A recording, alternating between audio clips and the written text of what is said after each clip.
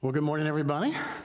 Welcome to Grace Point Church again. And I'm Greg Petersheim, the executive pastor here, and I'm glad to be here this morning. Glad to have you with us this morning. Glad to have you that are joining us online as well. And if you're listening to the podcast later, welcome to this episode. That just sounds so official when you say that, right? But anyway, hey, we're glad to have you here. And I don't know about you guys, but I'm finding myself in a season where I am tired. I'm just tired of it all, right? Am I alone in this? I hope not, because if you're not tired, then you're really going to not identify with the sermon here. Maybe think of a time when you were tired. But I'm tired of it all. I'm tired of everything, and, you know, it doesn't help at this time of the year. It's dark all the time, it seems like, and it just feels lethargic, and it's just hard to get motivated. And I know some of you are tired of the snow already, and it didn't even start yet, you know. I mean, you're just tired of it all. And I don't know about you, but I know that I find myself when I'm in these moments that it affects my spiritual life as well. That I feel not only in the physical realm, I feel tired, I feel kind of a little lethargic, I feel a little bit empty. I feel that in my spiritual life, and I feel it affect my spiritual life, and I feel empty on the inside as well.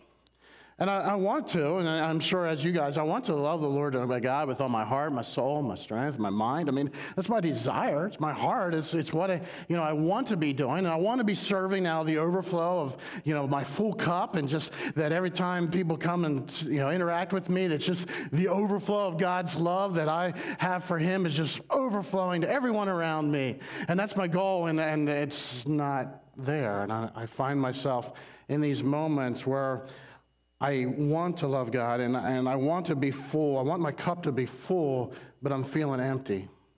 And I feel like the widow who is being asked in the Old Testament to give of her last meal when there was a drought, and the widow and her son, they were going to cook their last meal and then die. That was their plan for the day.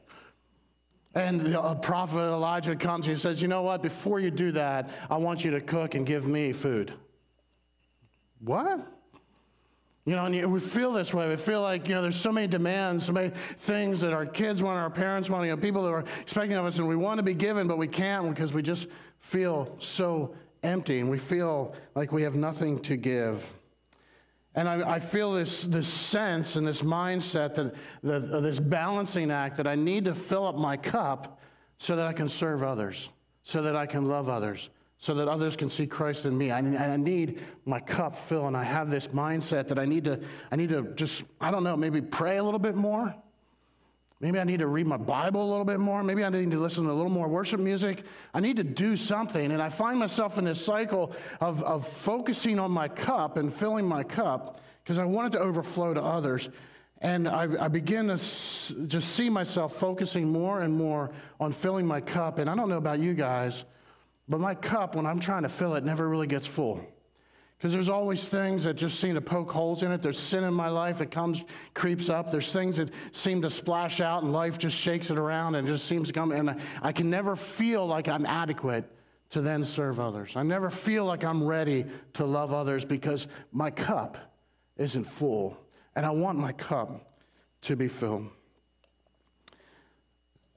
In 1997... a couple years ago, 23 years ago, I found myself, and I find myself in this place since then, but there was a time where I felt this way in a really strong way, and God taught me a lesson. God showed me something. And at that point, I had a young family. Corinne was born. She was like a year old. Lauren was on the way.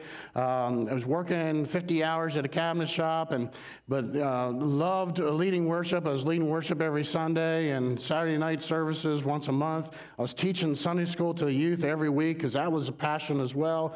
And I remember we were at a season of life where we were like, if we can have one day a week, Thursday nights, be our family night, and keep that from meetings and all the other church stuff going on, that's a win for us. And that was our goal, was to have that one night a week. And that was the rhythm we had. And I, not surprisingly, found myself very empty.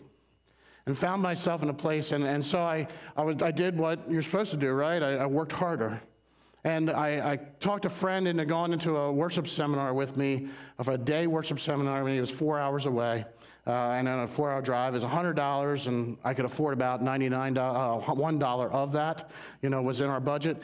But I was like, this is going to be awesome. We're going to have a day filled with big time worship people who know what they're doing, who know, minister this way all the time. And they had seminars during the day, and then they always have this like big concert or worship event in the night, and it's phenomenal. It's just like world-class musicians. This is going to be so awesome. I'm going to get my cup filled. Here I come, Lord.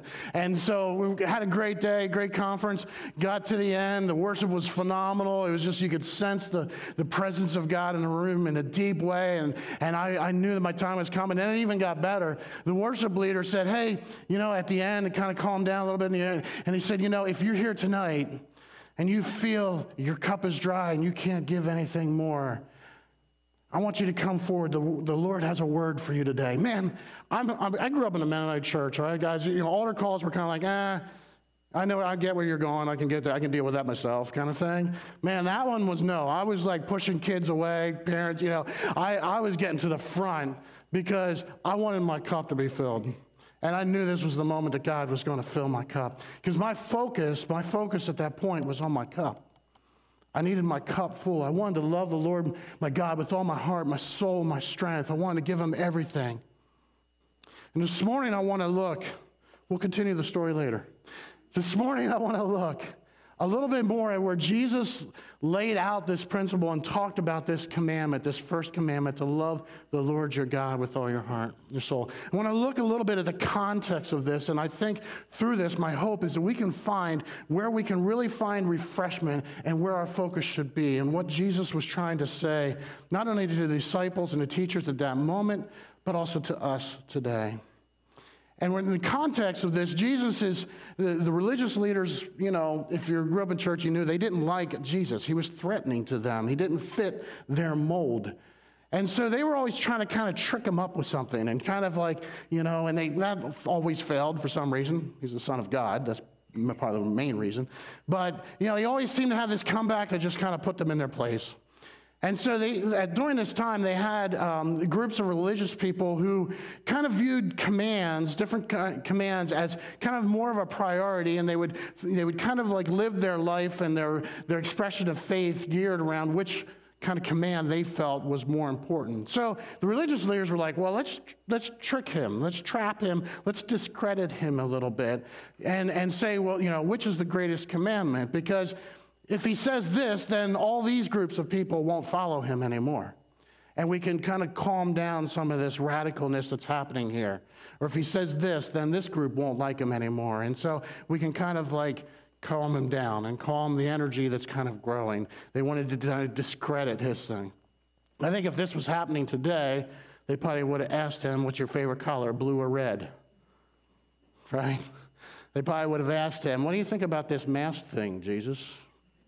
It's that kind of thing. It's like if you say one thing, well, then the whole other group is out. If you say this, what do you say?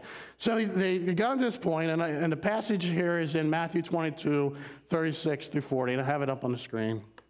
It says, Teacher, which is the greatest commandment in the law? Jesus replied, love the Lord your God with all your heart, with all your soul, and with all your mind. This is the first and greatest commandment. And the second is like it, love your neighbor as yourself. All of the law and the prophets hang on these two commands. I love it how Jesus answered this question in a way that blew their mind. Number one, they asked him for the greatest commandment, and he gives two.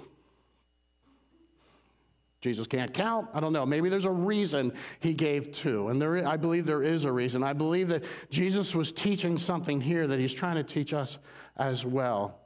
That these two commands, these commands to love the Lord our God and to love our neighbor, are really to be seen as one command. You can't separate the two. It's not a balancing act of I want to love God on the one side, fill my cup on the other, and then serve my neighbor on the other side. It's not two separate things. It's to be seen as one. And the key word that he uses in this passage here is the word like, and the second is like it. And that word in original context is the same word that he uses when he talks about the kingdom of God.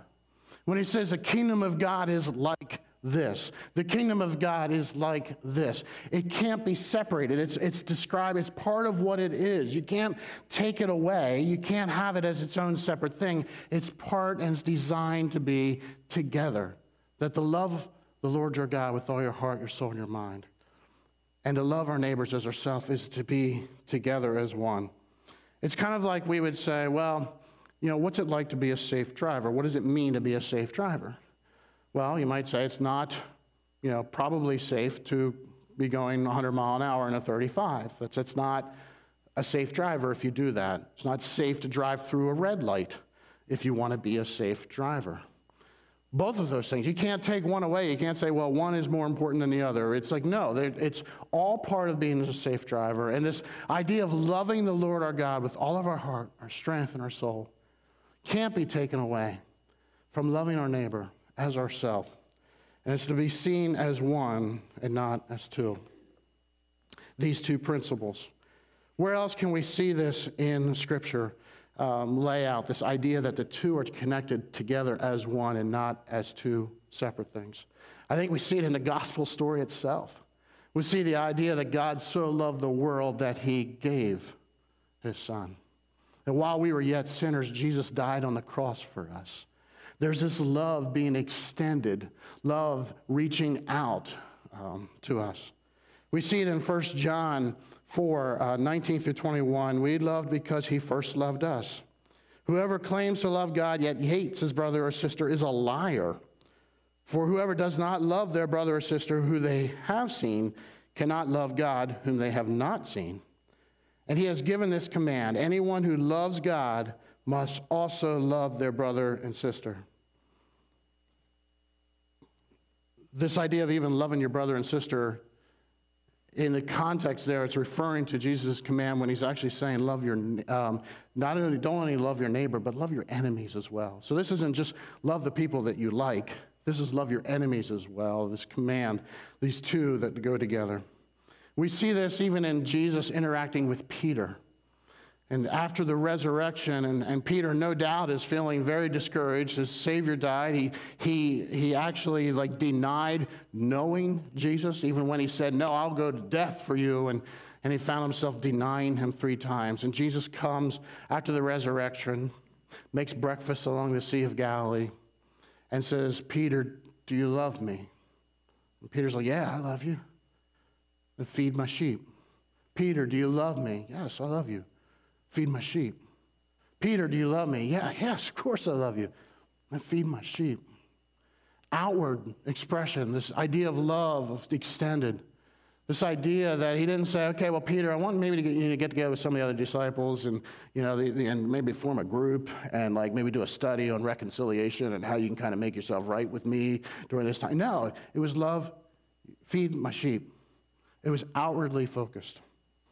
And we see this in Jesus' teaching in Matthew 25:31. And if you have a Bible with you, I invite you to turn to that. There's one in the pew in front of you, or you can use your YouVersion, your app as well. This can be a sobering scripture, but I think there's a lot of truth and a lot of life that can be found in this. And this is Jesus near the end, and he's kind of telling the disciples, okay, this is what the kingdom of God's going to be like. This is what the end times are going to be like. This is, before I leave you, there's some things I need to be teaching you and what's going to be happening and what is important. And Matthew 25:31, when the Son of Man comes in glory and all the angels with him, he will sit on a throne in his heavenly glory. All the nations will be gathered before him, and he will separate people one from another, as shepherd separates the sheep from the goats. He will put the sheep on his right and the goats on his left. Then the king will say to those on the right, come, you are blessed by my Father. Take your inheritance, the kingdom prepared for you since the creation of the world. For I was hungry, you gave me something to eat. I was thirsty, you gave me something to drink. I was a stranger, you invited me in. I needed clothes, and you clothed me. I was sick, and you looked after me. I was in prison, and you came and visited me. Then the righteous will answer him, Lord, when did we see you hungry or feed you, and give you something to drink? When did we see you a stranger, invite you in, or needing clothes and clothe you? When did we see you sick or in prison or go visit you? The Lord will reply, I tell you the truth, whatever you do for one of the least of these brothers of mine, you did for me. Then he will say to those on his left, depart from me, you who are cursed, in eternal fire prepared for the devil and his angels. For I was hungry, and you gave me nothing to eat. I was thirsty, you gave me nothing to drink. I was a stranger, and you did not invite me in. I needed clothes, and you did not clothe me. I was sick and in prison, you did not look after me. They will also say, Lord, when did we see you hungry or thirsty or a stranger or needing clothes or sick in prison and did not help you? He will reply, I tell you the truth, whatever you did not do for one of the least of these, you did not do for me. Then they will go away to eternal punishment, for the righteous, but the righteous to eternal life. I think we see in this passage, sometimes we can feel a little condemnation of this, or a little bit of, wow, we need to work in order to get our salvation. We need, how do we handle this?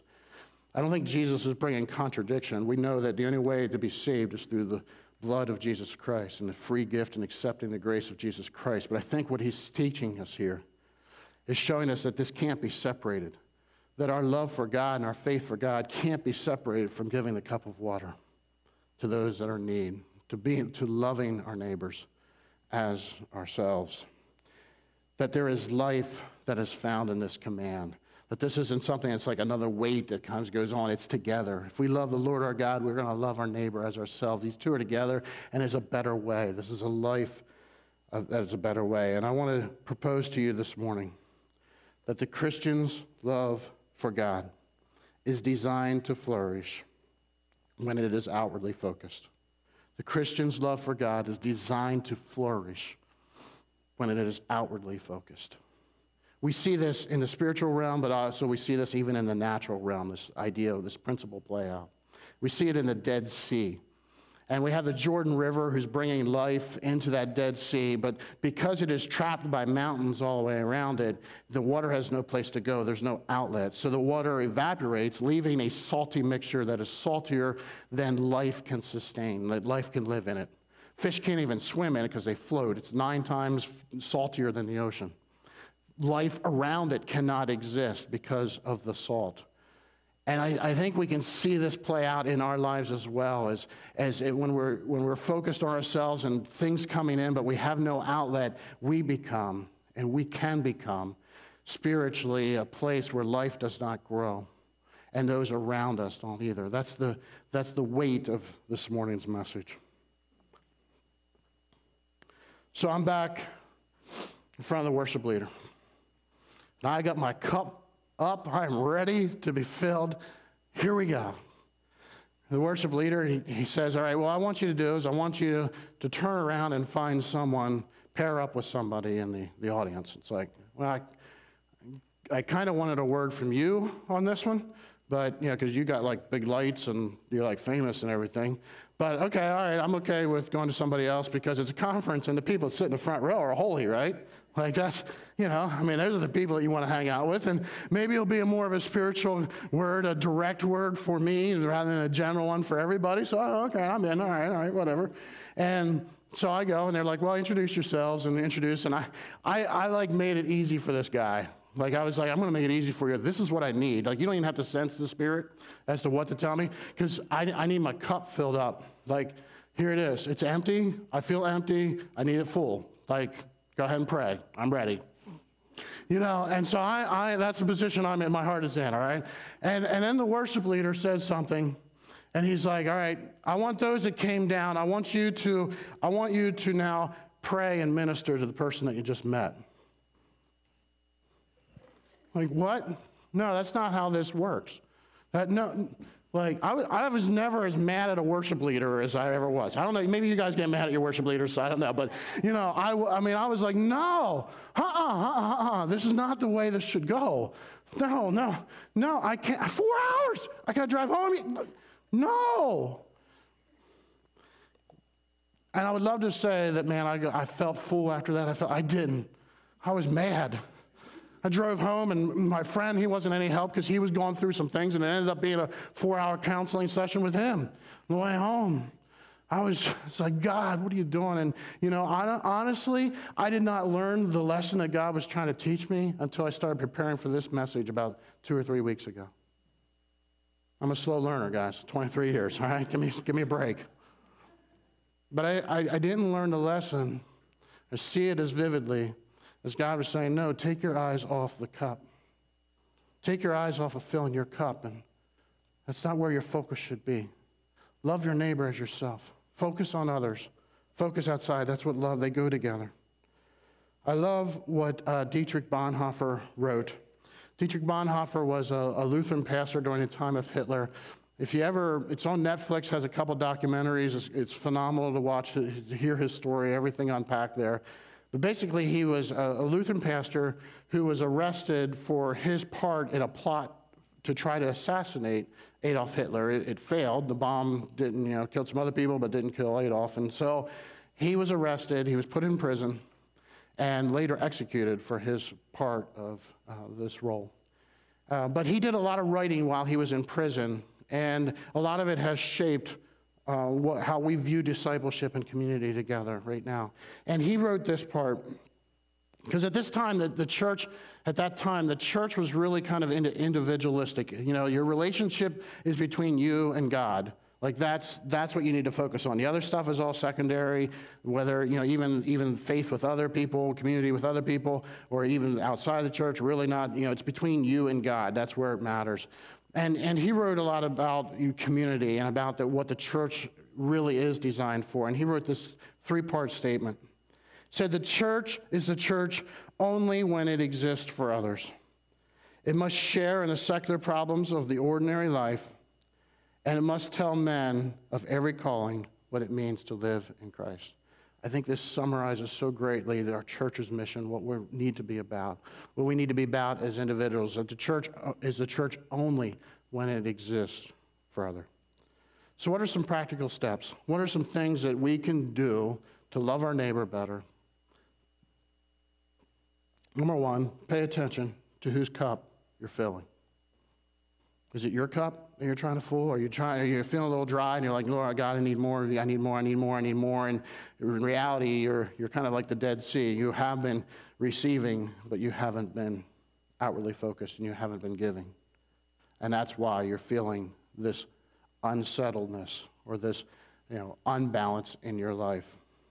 We need to be, and just a disclaimer, I want to just throw this out there. There are times in your life where you need help, okay? I'm not saying, there are times where you need to see a counselor, you need to get, some, foundational things. So I'm not saying, hey, don't never focus on yourself, but sometimes the best form of self-care is by loving others and serving others. Secondly, get involved. Guys, I used to way overthink this one. I used to think, okay, all right, I need to get involved.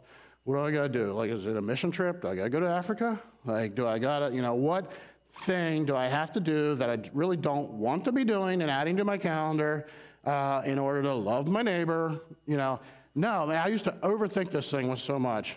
God has been teaching me recently that really just do what you're passionate about. Do what you love doing. Do a hobby that you love doing. If you love sports and you love being around kids and coaching, I know we have a bunch of coaches here. Coach, volunteer that. If you love bird watching, go do bird watching. There's groups that do that. If whatever you naturally love to do and like to do, go ahead and do that. And it puts you around a lot of other people. If you like biking, mention it on a connection card. We'll pray for you. I don't know why, but that's okay. If you like motorcycles, all right, that's cool. You're cool. That's awesome. There's a lot of really neat things and fun things that you can do with people.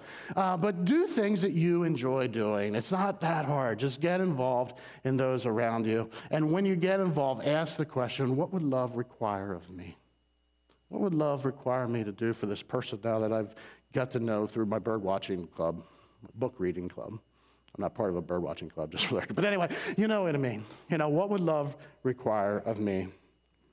And then be aware of your language. And I'm not talking about, that. I'm talking about, do you use the word we or they?